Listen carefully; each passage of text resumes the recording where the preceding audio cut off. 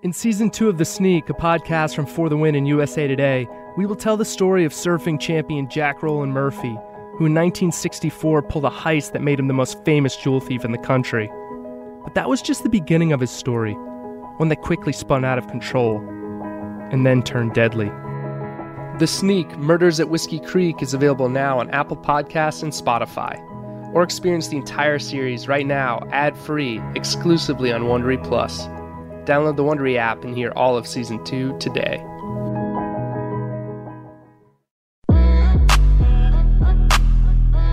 The Counter, an NFL podcast from USA Today Sports.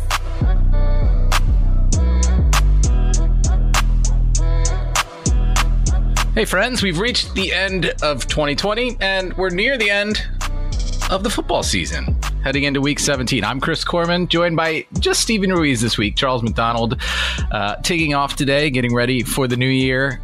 He'll be working tomorrow, writing some blogs over at For the Win. So don't lie to them. We scared him off after 4 episodes. Tell them the truth.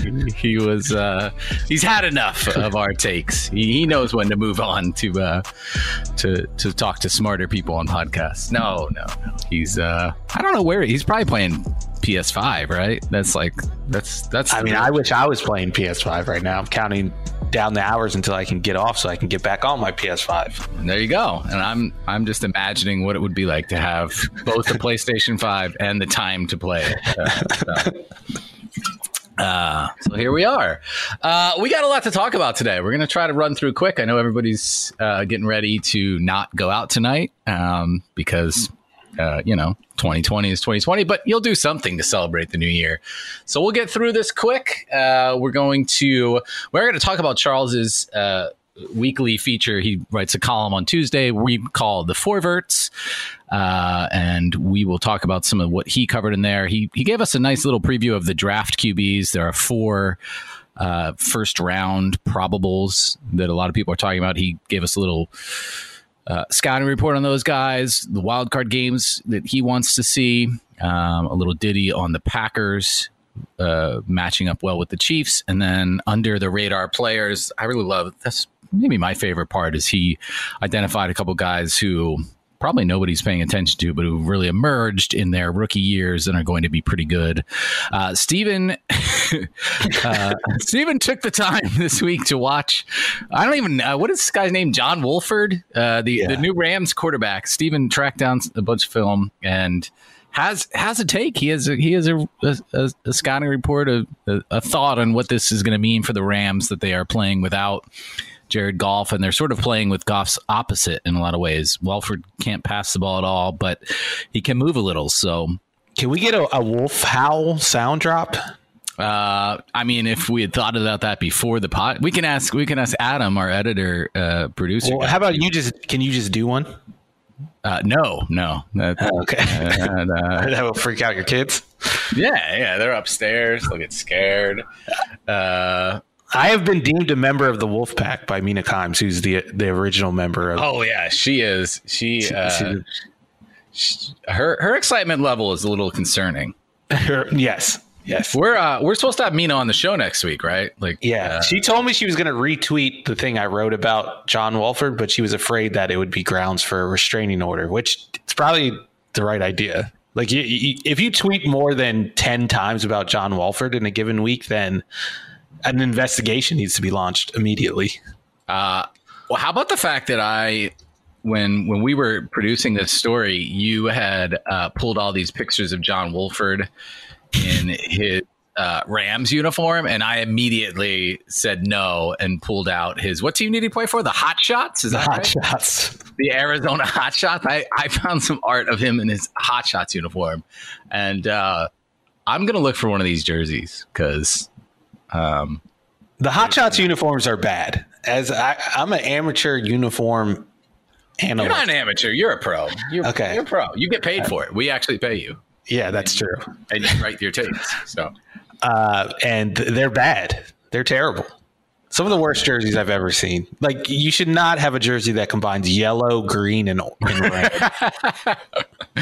Oh, they're so bad. This is a deep cut, but it reminded me of the old NFL Europe Barcelona Dragons uniform. It is very Barcelona Dragon-esque. You're right. That's a good call.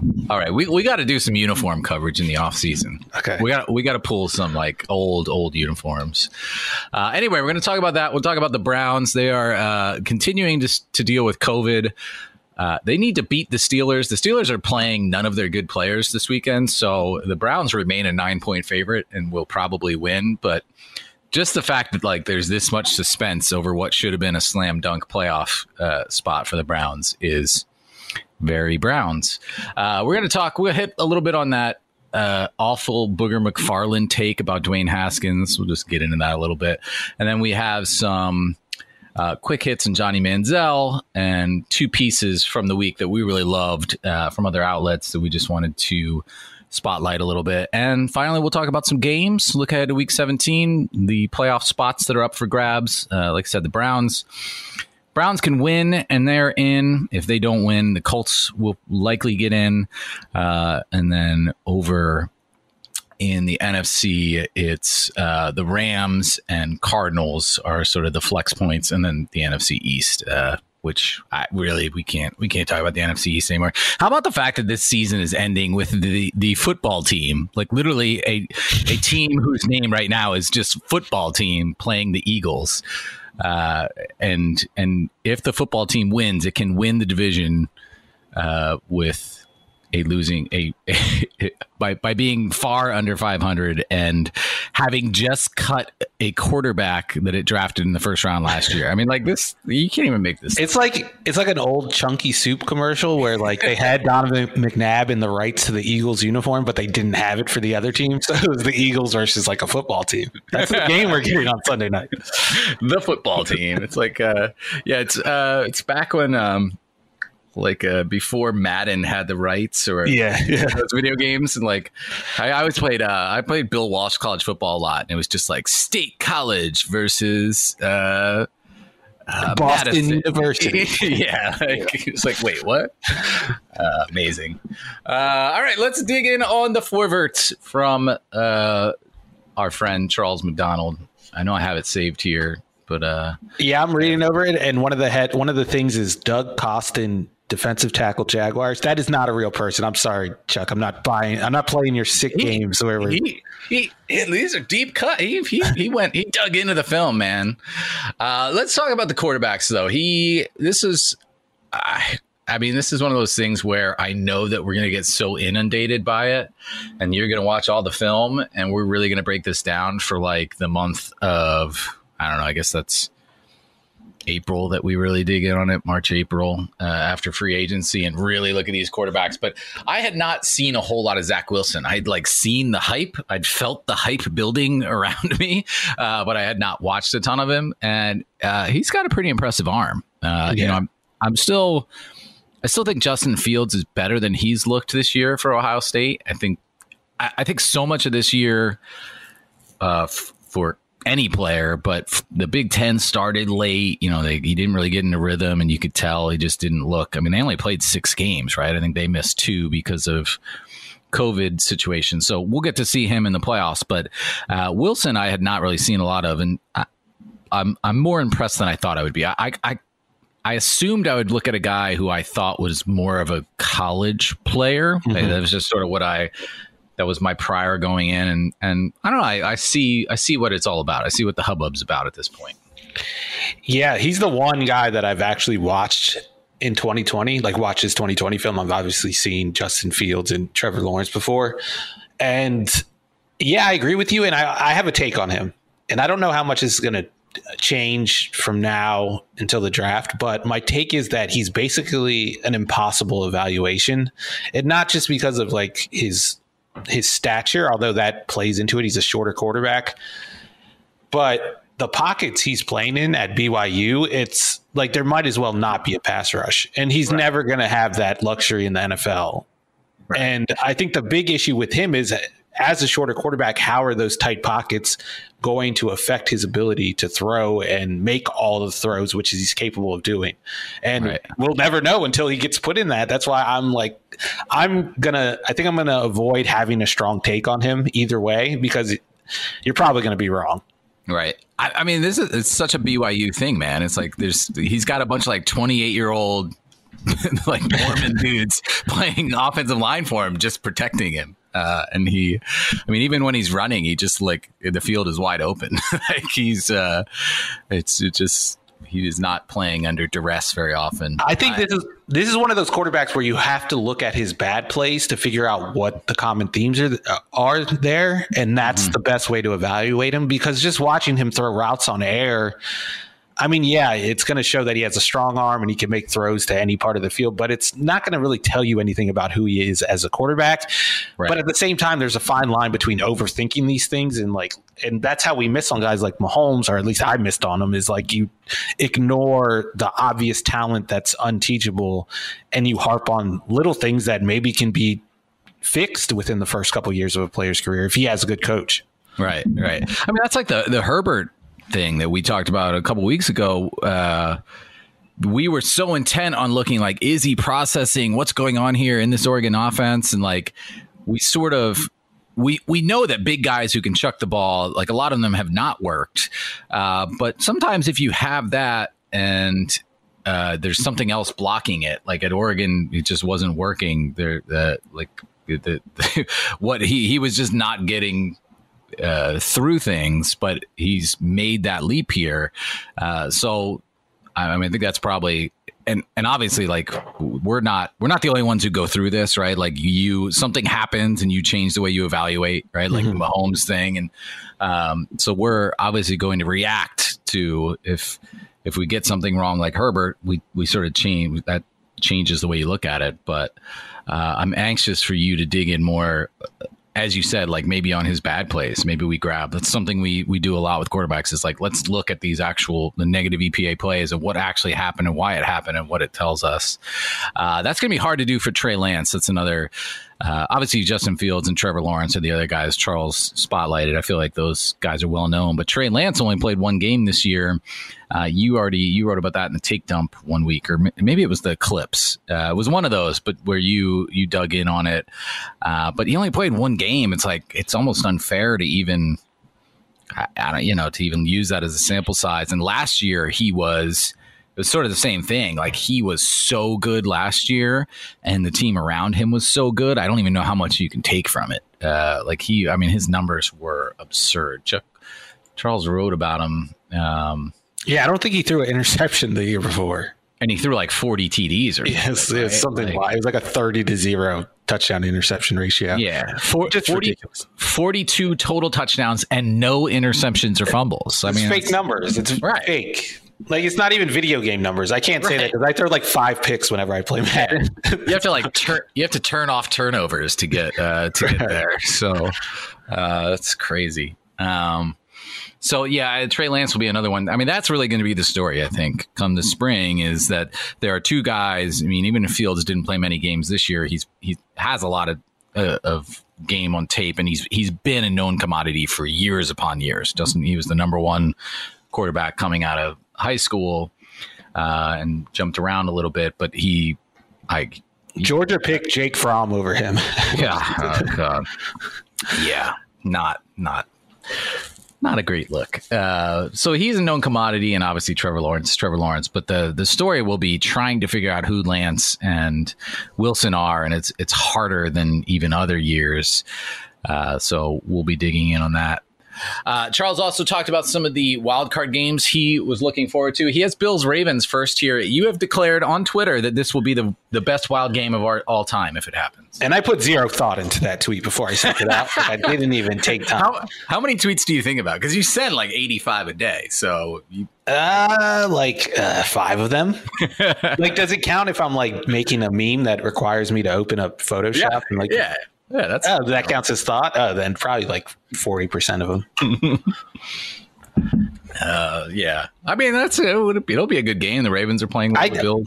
I can't think of a better game on paper. Like, obviously, there have been great wild card games. Like, Bills Titans, Music City Miracle is maybe one of the best ones ever. Bills Oilers, the comeback game, was a wild card game, which I wrote about in the offseason. But on paper, I think both of these teams I think these are 1 and 2 on the list of teams that can challenge the Chiefs right now. Right. The ones that realistically will play them. And I have no idea I don't even have an idea of how the game might look. Like, I don't know. Is it going to be low scoring? It was low scoring when they played last year, but I think it was really windy in that game. And obviously the Bills offense wasn't operating at the level it's operating now. Or will it be a shootout like the Browns-Ravens game we saw a couple weeks ago? I don't know, and I really want to find out. Yeah.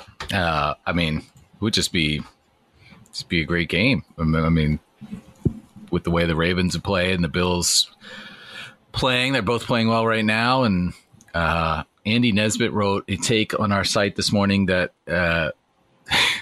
Josh Allen should be the MVP. I'm not going to agree with Andy, but Andy can he can come up with his takes. I feel like this is like Andy's 5th MVP pick of the season. Yeah, it was. He definitely gave it to Derrick Henry at some point. But you know, I see where he's going with it. Charles's other games were the Saints Cardinals. I don't know. I think that's pretty self-explanatory. Just would be interesting to see the Saints defense against Kyler Murray, if he can get in. And then Steelers Colts. The Colts need some help to get in. Obviously, with the Browns are holding that spot, but the Colts could jump up and then end up playing the Steelers, and that would be the Roethlisberger-Rivers game.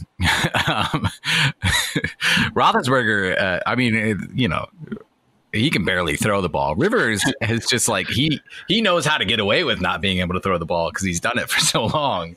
But it would be an interesting game, right? Like Rivers is like a guy, like if you gave a chef a butter knife to like prepare a meal, like the meal would still get done. It would be a little rough around the edges and there'll be some ugly moments, but the meal will still get made. Rodgers is like a chef and you give him like a Fisher Price kitchen. I don't even know. This metaphor has gone off the rails, but it makes sense in my mind as I'm saying it. Yeah, I mean, Roethlisberger, like right. I mean, he just barely. It looks like his arm just bothered. Like it just looks painful for him. Whereas Phillip Rivers has just looked like your uncle trying to play quarterback on Thanksgiving for years now. Like that's who he is. Like that's and he's savvy. Whereas Roethlisberger's like, you can tell he's fighting against it. I mean, I'm glad that the Steelers are sitting Roethlisberger this week because we talked about this earlier this year. Like, it's clear that he needed more rest, and Mike Tomlin was doing like tough football guy thing. Like, no, we need him to practice. Like, no, you need to let the guy's arm rest because he had a week where he missed and came back, and he was like. There was like a modicum of zip on the ball, and it was so noticeable on film that he just needed a little bit more time to relax. Charles also writes in the Four Verts about Green Bay being the best suited to take on Kansas City. And I mean, this is simple. They have Aaron Rodgers, and it sure seems like Aaron Rodgers is going to win the MVP. I mean, I guess whatever happens this weekend will play into that, but he's just playing at a level that means he can keep up with the Chiefs. And that really is the story of the Chiefs. Like we're going to dig into this. We started our playoff planning and we started looking at this Chiefs team, but they have just been able, I mean, every game last year in the playoffs, it was like, well, the Chiefs, they're out. There's just nothing they can do. And then they make things happen on offense so quickly that there are a few other teams because you have to match that. You have to be able to come back and do it. I mean, by that time, the game in those small windows, you just need a quarterback capable of making those plays. And Aaron Rodgers is clearly the guy at this point, even with basically one wide receiver that can do that. Yeah, and I think he obviously gets more help, not from the personnel, but the coaching staff and the play calling has been so good that the lack of a second receiver hasn't been an issue. And we all assumed it would be an issue because what the Packers offense looks like this year isn't necessarily what it looked like last year. And maybe we should have realized that there was going to be some natural progression there. Rodgers' second year in an offense that, I mean, he was under McCarthy basically his entire career. I know Mike Sherman was there for the first year or two, but he basically knew one offense as a starting quarterback. And maybe we should have realized that there was going to be this natural improvement and that maybe they didn't need to bring in a second receiver and that Rodgers' brilliance LaFleur's play calling and Devontae Adams just being one of the better receivers in the league would carry them through, and it has. Right. These players that Charles highlighted, the rookies, the unheralded rookies, Doug Costin, who you claimed was not real, is actually an undrafted interior defensive lineman. And Chuck's got some clips here. He's got just a little clip of him playing. This is interesting largely because of what we're going to talk about later with a PFF story that we wanted to highlight and talk about how much those players matter and how they matter in the way that modern defenses are playing, sort of these run stuffing, block taking up defensive linemen. And the Jaguars, we're going to be looking at the Jaguars a lot because they're going to get Trevor Lawrence. Who knows who they're going to hire as a coach, but this is going to be a team that's intriguing. And if they can put together a good defense and they already have some weapons for Lawrence to throw to, you can turn things around pretty quickly in the NFL. Cameron Curl is another one that he highlighted, a safety on the Washington football team. I did not realize how good this dude was, but he really, Charles points out, he's just all over the field. He's in the box. He's playing a lot near the line of scrimmage, but he's also been a pretty decent slot corner. This is a name I had actually heard of.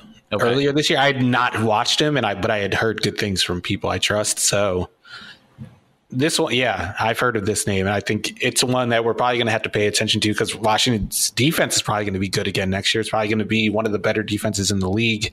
And if they get a quarterback, they might be a team that will make the playoffs without having to go through a terrible division to do it. Right. And then the third one he highlighted is Michael Onwenu, an offensive lineman from the Patriots. And this is interesting because Henry McKenna wrote this post for us this week, but Belichick, this is the worst team he's ever built. He coached bad teams with the Browns, and I think maybe the first year of the Patriots was not very good, but he didn't build those. I mean, this is a team that he built, and he has to take responsibility for, and he has to try to rebuild it now. And he has a ton of cap space. He has some picks, as he always does, and this is a 6th-round pick that has really worked out well. And if they get Isaiah Wynn and Marcus Cannon back, all of a sudden their offensive line looks pretty good again. And Cam Newton's going to be much better if they stick with him, or there's going to be options at quarterback for this Patriots team. So I don't know. I wouldn't bet against Bill Belichick rebuilding pretty quickly. I don't know. Yeah, I don't think this team's going to be down for very long. Right. This is if you're a fan of one of the other AFC East teams or any of the teams, I guess, because they have just dominated the whole league. This is your year to celebrate. Soak this in and enjoy it because they have the means to reload next offseason. And like you said, I trust Bill Belichick to rebuild it. And this is a good year to have a lot of cap space, not only because other teams won't have that flexibility, but there are a lot of good free agent receivers that are going to be available. And that's the biggest need on this roster. Right. And if they could fill out this receiving core with maybe 1 or 2 good players and then add some dudes in the draft, they're going to get the guys that opted out back next year. Right. And this team still almost finished 500. They were a few lucky bounces away from being an 8-8 team. So I would not be surprised if they're back to winning 11 or 12 games. Yeah, that was my takeaway from Henry's post, was that so many things went wrong that the Patriots should have been much worse than they were. I think the headline we used is even Bill Belichick couldn't drag this broken Patriots team to the playoffs, but he almost did. He came so close. The loss of Hightower was so big. These guys who knew the defense, because he lost all the guys in free agency too, and then the opt-outs happened.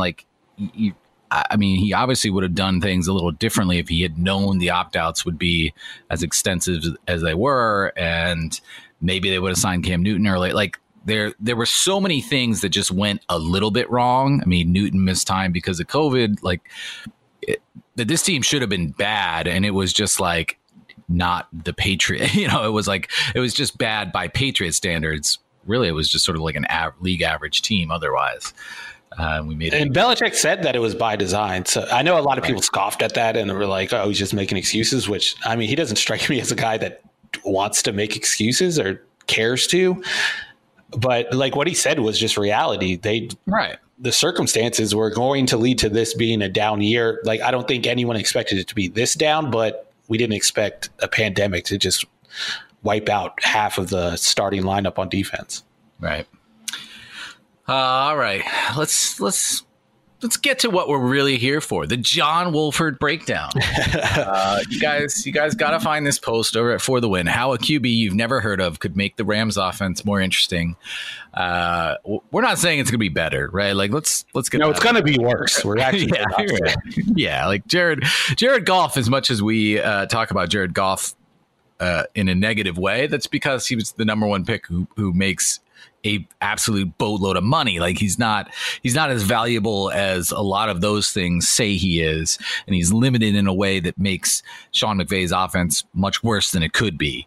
But John Wolford is not going to waltz in here and be better than he is. But he is going to do some things differently that might allow McVay to showcase things in his offense that he had to put away and not use because Goff is who Goff is. Wolford's a guy who can move a little bit more. So what do you think? How do you think it's going to look different on offense for the Rams? And I mean, I think they showed some of this in preseason last year, and you caught some of that. So we have some clues as to how this is going to unfold. Yeah, I think we're going to see them operate out of the gun more, and that's been a thing that they really haven't done. They've gone against the league in that way, where as more and more teams are operating from the gun, the Rams were under center more than any other team. But I think with Wolford back there, you're going to want to get him involved in the run game. Like, his mobility will be a factor in the run game, and you want to get that extra number that defenses have to account for. So I think we're going to see them operate out of the gun and run some zone read. And then from there, you can run your play action stuff from the gun rather than under center, which is what they had done under Goff. Like, I think I cited it in the story. They had only attempted 20 play action passes from the gun over the last 2 years combined. And just watching the preseason games with Wolford, like, I saw 3 in the Cowboys game, and he only played a couple drives, and a couple in other games. But I think that's going to be the major difference scheme wise.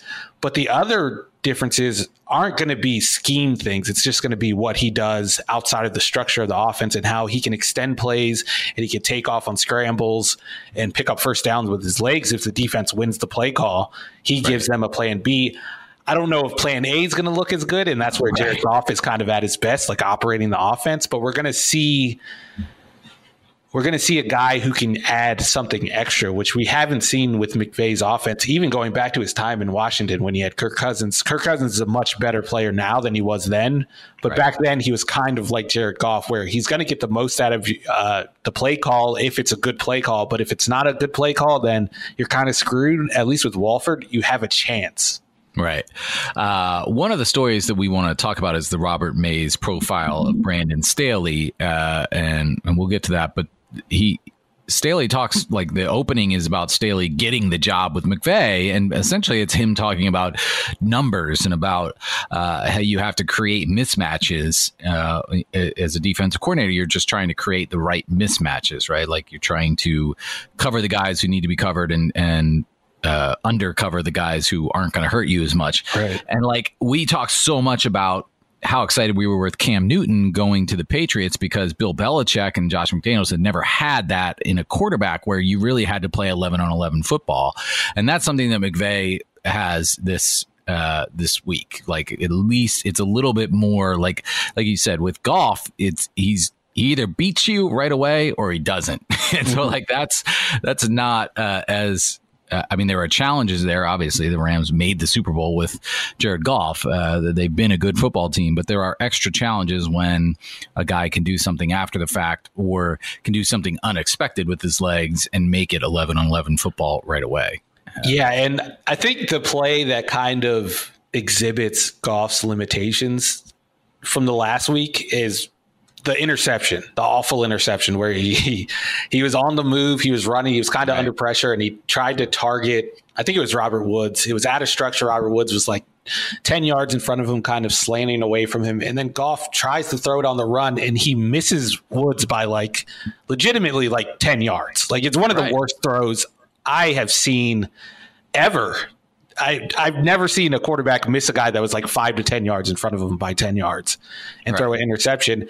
But it just goes to show that like once he gets out of the structure of this offense that has just been a security blanket for him, he is not a very good player. Whereas I think Walford makes that play easily. I actually think Walford never even throws it. I think he just takes off and picks up a first down. But if he had thrown it, I don't think it would be as bad. And that's the one area where a former AAF cast-off is better than a number one pick who's making $30 million a year. I get like legit anxiety when I see Jared Goff roll out. Like I just wonder why are they rolling this guy out? Like he does not look comfortable running. Like he does not look comfortable turning his body to throw. Like Taysom Hill, like I get it, right? Okay, he's gonna roll out. Like Lamar Jackson rolls out, I'm like, oh, this, like, no matter what happens here, it's going to be amazing. But Goff, it just, like, I cannot imagine continuing to call that play. And they called it multiple times last week where they had him rolling out. And he just looks, I think I said in Slack that he looks like a lost tourist. Like, he just does not know what he's looking at when he turns, runs, and then looks downfield. It's just such a bad look for him. Yeah, Kyle Shanahan actually had, like, a quote saying that he actually prefers less mobile quarterbacks to more mobile quarterbacks on those plays because the defense doesn't respect the quarterback running and taking off of the ball, and somehow that opens up things downfield. I forget, his explanation is much better than what I'm saying right now, but that's the idea. So I don't know, maybe that's why McVay likes having a guy back there like that. Yeah, right. I guess, I mean, a defense would never expect it either. So sure. Anyway, we'll see how this goes. Let me see what I forget what the line is here. So the Cardinals and Rams are playing in a pivotal game. Arizona is a 3-point favorite. So yeah, this is a huge game. It's a big spot for Wolford to step into. We'll break down a couple games in a little bit. We're not gonna go through the whole slate this week because it's week 17 and they don't all matter. Let's talk about this Booger McFarland take. This is Dwayne Haskins was released by the Redskins last week after not playing well in a game subsequent to his being tagged in photos of him being out and about partying without a mask on, which was a COVID violation. He ended up paying a fine. And so his career with the Redskins comes to a close. I mean, it seemed like this was the path for a long while now because Haskins, I mean, I don't know how you feel about it, but it didn't really seem like he got that much of a shot early in the season. And last year with Jay Gruden as the head coach, like Gruden clearly didn't want him to be the starter. Something happened where the Redskins picked Haskins in the first round and then never got behind actually letting him start. And whether that's valid or not, based on his play, we can debate. But he was never really in a comfortable spot. And so I think we all saw this coming, but it was hastened by this controversy. And Booger McFarland, who is still on ESPN, they've sort of buried him away a little bit, but he is still getting his takes off. And he said, oftentimes young players, especially young African-American players, because they make up 70% of this league, they come into this league and ask themselves the wrong thing. They come into the league saying, how can I be a better player? They don't say, how can I be a better teammate? They don't say, how can I be a better person? How can I get my organization over the hump? Here's what they come in saying. They come in saying, how can I build my brand better? How can I build my social media following better? Dwayne Haskins was not out building his social media brand. Like, he was out partying like young athletes have always done. Like, this take was just so bad I'm just not sure why we're still going down this path where, I think a bunch of guys, Torrey Smith was one of them. A bunch of people point out, like, it's just old head football thinking where these guys, like, they just love to talk like the way we used to do it. It's just totally revisionist history, and it's playing to racist stereotypes. Right. him saying, I mean, first of all, he contradicts himself by saying like, well, it's so many African American players, but like the league is mostly black. So if you're seeing more African American, like, okay, it's just that some percentage of the league has trouble adjusting to a situation that anyone who's reasonable would say is difficult to adjust to. They're young, they get a bunch of money, they're in incredibly high pressure jobs. Like the pressure on Dwayne Haskins was immense, and like a lot of people would struggle under that situation. And I feel like this is the only line of work where we apply that line of thinking to. Like, if you knew someone that was working at, I don't know, a Kinko's, and they're like, yeah, it's just a job. I'm just like trying to pay rent. Like, I'm not putting my heart. And so you're not like, wow, you have a responsibility. Kinko's is paying your bills. Like, you should be giving it everything you got. Right. And like, even like a higher level job, we're not applying that type of logic. We're not doing that for like even like an actor who makes millions of dollars doing something that people might say isn't real work. Like no one's ever like, oh, well, you're not giving it your all for Paramount. Like, why is this the only sport and the only line of work? And I think it all comes back to racism. We're seeing these young black men making millions of dollars, and there's some resentment there, I feel like. And that's the only reason that we talk about them in these terms. There's no other profession where we do this. Yeah. And I mean, as I point out, so I wrote a column about this, and like, it's so like people were just all over Haskins. Well, he's like, he played at Ohio State for Urban Meyer, who tried to cover up pretty clearly a protege of his, a guy that he had brought with him, a young coach named Zach Smith, who had problems with his wife with domestic abuse, and Meyer was like just trying to deal with it his own way and not helping in a way that was not helpful to this woman or her children. Like, so that's one of Haskins' role models, right? Is this guy who doesn't take responsibility for a wife who is imperiled. So that's one guy who Haskins is supposed to be looking up to. And then he gets drafted by the freaking Washington Redskins, who are just the most disgusting team in the league. I mean, Dan Snyder, like, news just came out that he paid off an employee to scuttle allegations of sexual harassment. Then there was, I mean, the Washington Post has detailed dozens upon dozens of women who have complained about an environment like that. And then Haskins' coach last year, Jay Gruden, like, he was on social media video doing dumb stuff, like, and acting doing the stuff Haskins is doing. Right. Like where was Dwayne Haskins? Like, where was this leadership and guidance that was supposed to get him to be more of a grown up and to realize that football is a business?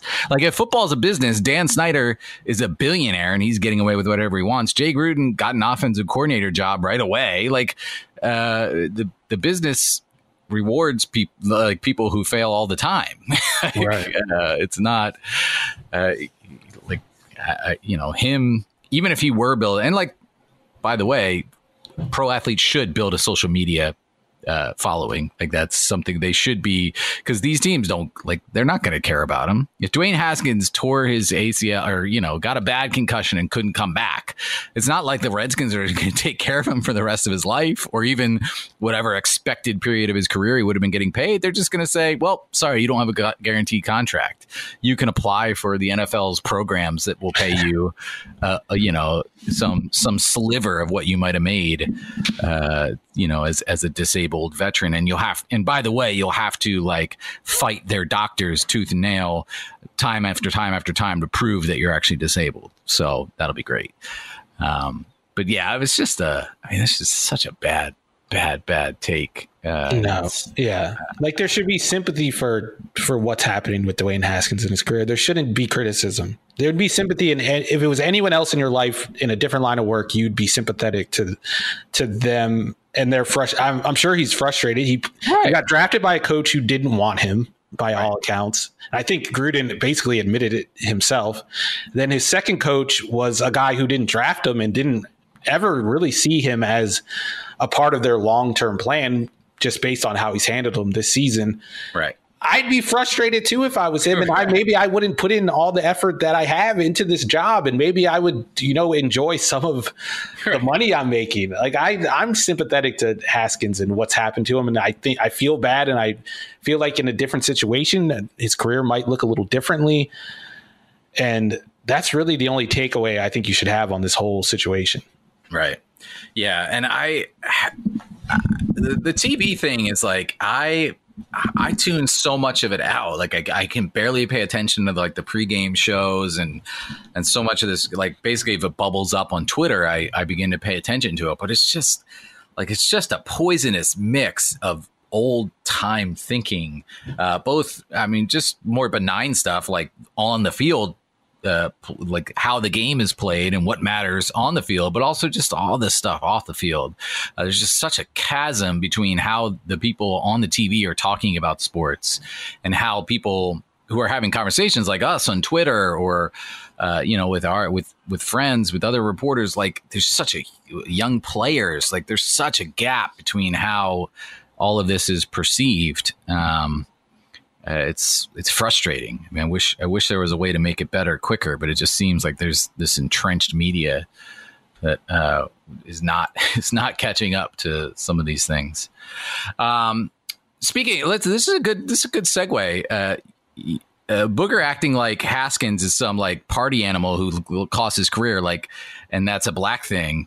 Johnny Manziel actually partied his career away, and he's not black; he's a white guy, but He's signed with a new football league, and it's called Fan Controlled Football. And I wanted to bring this up because our Mike Sykes, who was on the show a couple months ago, a great episode, he actually had been digging into, for a couple months now, I think he's been looking at this Fan Controlled Football League. And it is pretty, like, it's fairly interesting. It's not as ambitious, like it's not trying to be the AAF or the XFL, like a whole football league, really trying to like have teams all over the place and build fan bases. Like this is a totally different concept. It's basically arena league football. It's played on a smaller field with only 7 guys in a studio. All the teams are together in one place, and then the fans are allowed to vote on plays. And everything, and plays and coaches and GMs. So it's a little bit more like running a team on a video game system, and then you get to actually see it happen in real life. So it's interesting, and we have that story up on For the Win. It's called Fan Controlled Football, why this spring football league might actually work. Marshawn Lynch is involved in an ownership group. I think Richard Sherman is, Austin Eckler. So like, there's some interesting stuff going on here. I have no idea whether Johnny Manziel is going to be able to resurrect any semblance of a football career, but it'll be interesting to watch, I guess. Are you going to watch? I mean, you're not. It's on Twitch. So once you tell me what Twitch is, I'll watch, and then if I can figure out how to. Actually, we're gonna stream some. You and Charles are gonna play Madden on Twitch, I think, starting next week. We're starting to play in that, so I got to start preparing. I can't lose. Yeah, you gotta. Like I can't do that. You gotta. Are you able to get film of Charles playing? Like, are you able to bring? I don't know. I might have to do that. I've done that before. I had to like play someone online, and they like.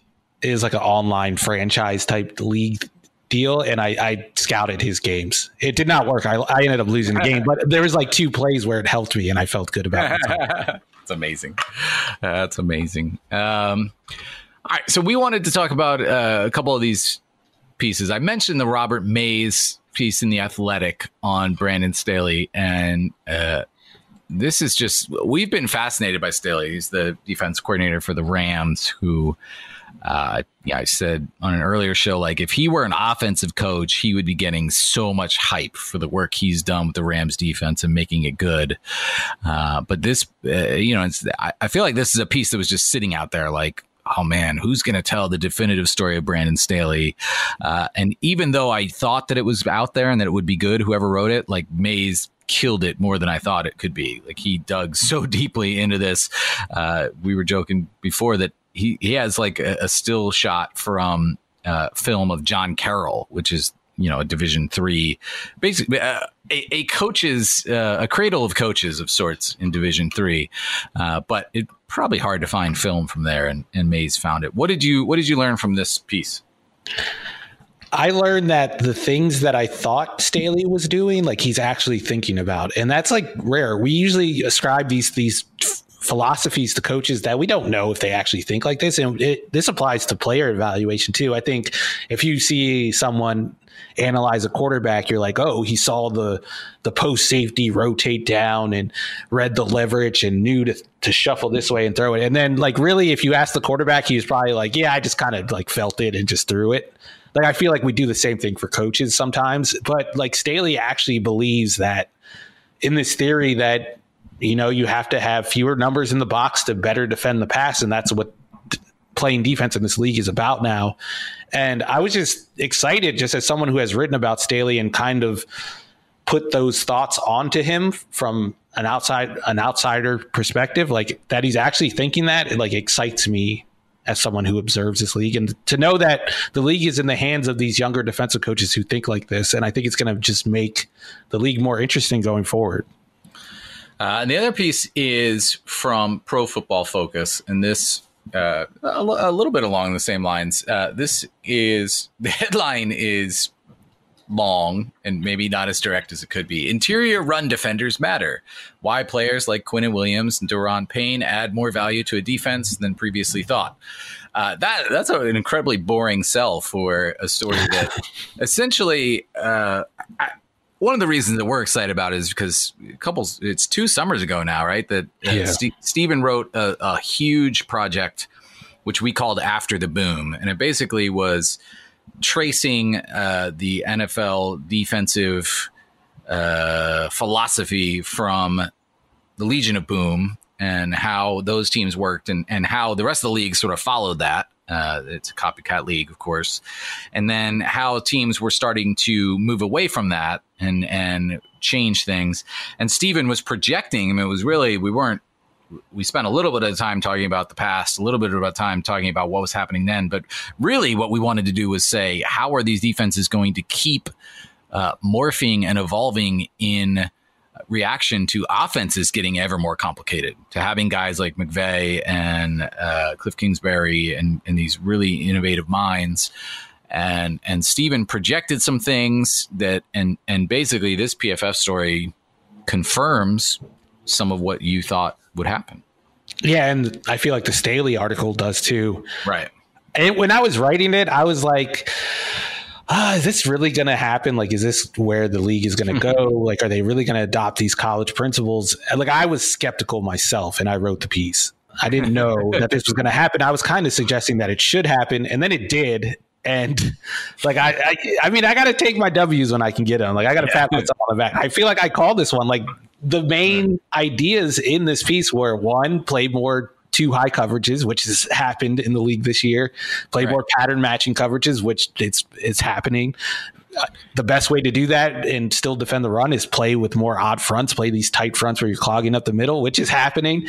And then we talked about the roster building implications. And one of my conclusions was that players that are good at clogging up gaps and controlling offensive linemen and, stealing gaps back in the box, which is a big deal for defenses now. Like, that's come to fruition. Now we're valuing guys like Daron Payne and like a guy like Leonard Williams. And I don't know. It feels good to get that one right. But like I said, it's more interesting because now there's more diversity scheme wise, not only on offense, but on defense. And like 15 years ago in an NFL game, like they all look the same schematically, X's and O's wise. It was just about execution and matchups. But now I feel like X's and O's just matter just a little bit more right now.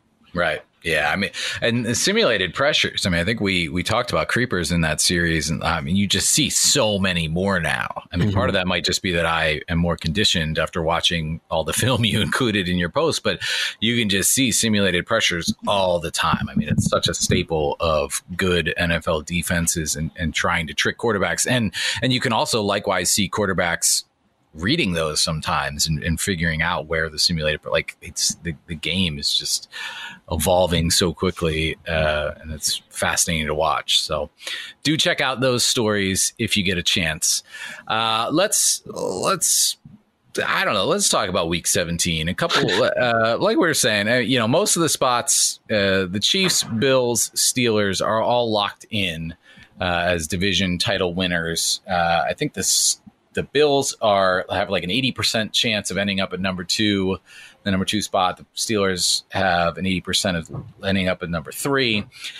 So the Titans are still need to clinch, but they play the Texans. So, barring something unforeseen, the Titans should win that game and clinch that number 4 spot. The Dolphins, Ravens, and Browns are all 10-5. So they are currently sitting in that order, 5, 6, 7 in the wild card spots, with the Colts chasing. So now the Browns can get, it's simple, right? If they win, if they beat the Steelers, and the Steelers are not playing Roethlisberger, they're not playing Watt, they're not playing Marcus Pouncey. I mean, there's a bunch of guys that are going to be out for the Steelers, and they have nothing to gain. It's not like they can get home field advantage or a bye or anything. So they are a huge favorite. However, the Browns are dealing with more COVID situation. 2 players tested. I'm forgetting who it was right now. It's Malcolm Smith, the linebacker, was one, and Harrison Bryant, the tight end, I think was the other. So they had 2 positive tests today, and sort of just now we have to wait for the process to play out, see if there are any close contacts identified, see if any players end up having to miss the game. Those wide receivers who missed the Jets game should be back. The Jedrick Willis is back. Their starting left tackle who missed the game. He had been on the COVID list, but it turns out he missed the game because he felt ill with something other than COVID, I guess. It's all very hard to follow. So anyway, the Browns, I mean, they remain a 9-point favorite. I'm surprised Vegas still has this line up, but they remain a heavy favorite to win this game, and they would get in then. But if they lose, then it opens the door for the Colts to get in. The Colts are playing the Jags. The Jags might not even show up, right? Well, they can win this game now that they have the pick clinched. So that's true. That's true. That's a good point, actually. Maybe they'll play hard. What do you think? The Browns? You think the Browns will do it against the Steelers? So it's the Myles Garrett, Mason Rudolph revenge game. So it could get a little cranky out there. Yeah, I think you have to pick the Browns to win just because the Steelers don't have any interest in winning this. And this is like, I think Greg Rosenthal pointed this out on Twitter. This is like an unintended consequence of having that extra team in the playoffs is now much fewer games matter in week 17 because seeding doesn't really matter as much. And I think home field advantage not really being a thing this year plays into that as well. Right. But yeah, the Steelers have there's no difference between the 3 seed and the 2 seed now. So Steelers don't have any reason to play. Whereas last year, if they were fighting for that 2nd seed, they would be playing all their starters this week and they would be trying to win this game. Right. Yeah. Like you said last week, like they have to create a de facto bye essentially, which is what they've done. Right. They're not playing their starters. But I would not be surprised if this game is a little closer than people think it's going to be. Like that 9-point spread, I would take the 9 points, I think, just because part of the reason the Steelers are a bad matchup for the Browns isn't just that they're more talented on defense than other teams, but the way they play defense, I think, gives Baker Mayfield in particular some issues. Now, I don't know if it's going to really work out. I don't know how many of their starters aren't going to play and how long they're going to play. But, I mean, if they play any decent amount of time, I do think that this defense could give the Browns offense some problems, especially with everything that's going on in that locker room right now. And I can't imagine they're getting good practice reps in there for at least the last 2 weeks. So I wouldn't be surprised if the offense is rusty and the Steelers defense keeps them in the game for as long as Mason Rudolph can, not just ruin everything. Right. Exactly. Over in the NFC, the Green Bay Packers are currently sitting in number 1. Unlike the Chiefs, they have not clinched the number 1 seed, so they have to beat the Bears. Obviously, the Bears have played well as of late, but I don't know. We do not have a lot of trust in Mitch Trubisky around here. The Saints and Seahawks are 11-4, so they are both chasing. The Saints play the Panthers, and the Seahawks play at the 49ers. I don't know. I think all three of those teams win and sort of lock in where they are. Any thoughts on that? Yeah, I would be right there with you. I don't trust the Mitch Trubisky resurgent. As I've written the last 2 weeks. I watched I think they played the Jaguars last week, and he had one of his better games ever, like EPA wise. I think it was 0.45 EPA per attempt. But I swear he's a worse player now than he was 2 years ago. Like he just doesn't look that good, and everything that they run just makes things so much easier on him. Which means the Bears are totally going to sign him to an extension, and we're all going to get to laugh at them in a couple months. Yeah. Oh, man. Down further, we have the Washington football team with about a 60% chance of getting that number 4 spot. And they just have to beat the Eagles to do that. If they lose, then the winner of the Cowboys-Giants game, I think, gets in, which is just totally crazy. So the Giants would be 6-10 under that scenario and would win the division. So that's where that stands. Tampa Bay Buccaneers have clinched a spot. They're playing the Falcons. I would wonder if they'll rest a couple guys too, just because the game's not really going to matter. The Rams are in the number 6 spot at 9-6, and they're playing the Cardinals. And this basically is a win and get in game for both these teams. If the Rams can ride on the legs of John Wolford and beat the Cardinals, then they'll get in. But the Cardinals can jump into the playoff hunt. Let me see what forgetting what the line is. Arizona's a 3-point favorite in this one right now. How do you see it playing out? I don't know about that line. I think the Rams might win this game, not because of my affinity for John Wolford, but because Brandon Staley's defense, I think, matches up well with what the Cardinals do best. And I think he's going to be able to take away the run game and put pressure on Cliff Kingsbury passing game, which hasn't been very good all year. And we're going to see a low-scoring game that's the right environment for a team quarterbacked by John Wolford to be competitive. Right. Now, the Rams would stick in the playoffs if the Bears lose, as we expect them to the Packers. So we would just have many NFC West teams in the playoffs, which is, quite frankly, how it probably should be. It's a very good division this year. So that is sort of the roundup of the NFC East, or NFC. And I'm looking at this. I still cannot believe the Cowboys and Giants could be. It's interesting because that game will happen before the Washington football team Philadelphia Eagles game. So one of the Cowboys or Giants will be celebrating, hoping that the Eagles win, and that will be that'll have to pass for drama for the end of the 2020 NFL season. Honestly, the perfect way to end this season is the Giants and Cowboys watching the football team versus the Eagles, and like their playoff hopes are all dependent on it. It's the perfect way to end the season. People are going to complain about this Sunday night game, but I love it. Like this, I mean, it's the perfect way to wrap up 2020, even though it will be after, it will be in 2021, but it will be a perfect send off for this year. It's so fitting. All right. That's all we got for the counter this week. Yeah, we'll be back. Monday. We'll know some matchups then. We'll be able to start predicting what we think is going to happen. We're going to spend all next week, digging in on these games. It's extra game in each conference for wild card. I mean, wild card weekend was already the best weekend of NFL football, and now we're just adding another game. It should be, like you said, home field advantage just doesn't matter whatsoever, it seems, this year. Maybe weather-wise it could in some situations, but it really could shape up to be a super interesting slate of games. So we're going to work on previewing that. I think we're going to do a little video next Monday morning, and we'll also have an episode. And then, like we said, we're going to try to have Mina Kimes on to offer some of her thoughts on the slate of games. It should be really fun. I mean, we have a good week scheduled, I think. Looking forward. Steven, what are you doing? What are you doing to celebrate tonight? Just going to run through the streets of DC?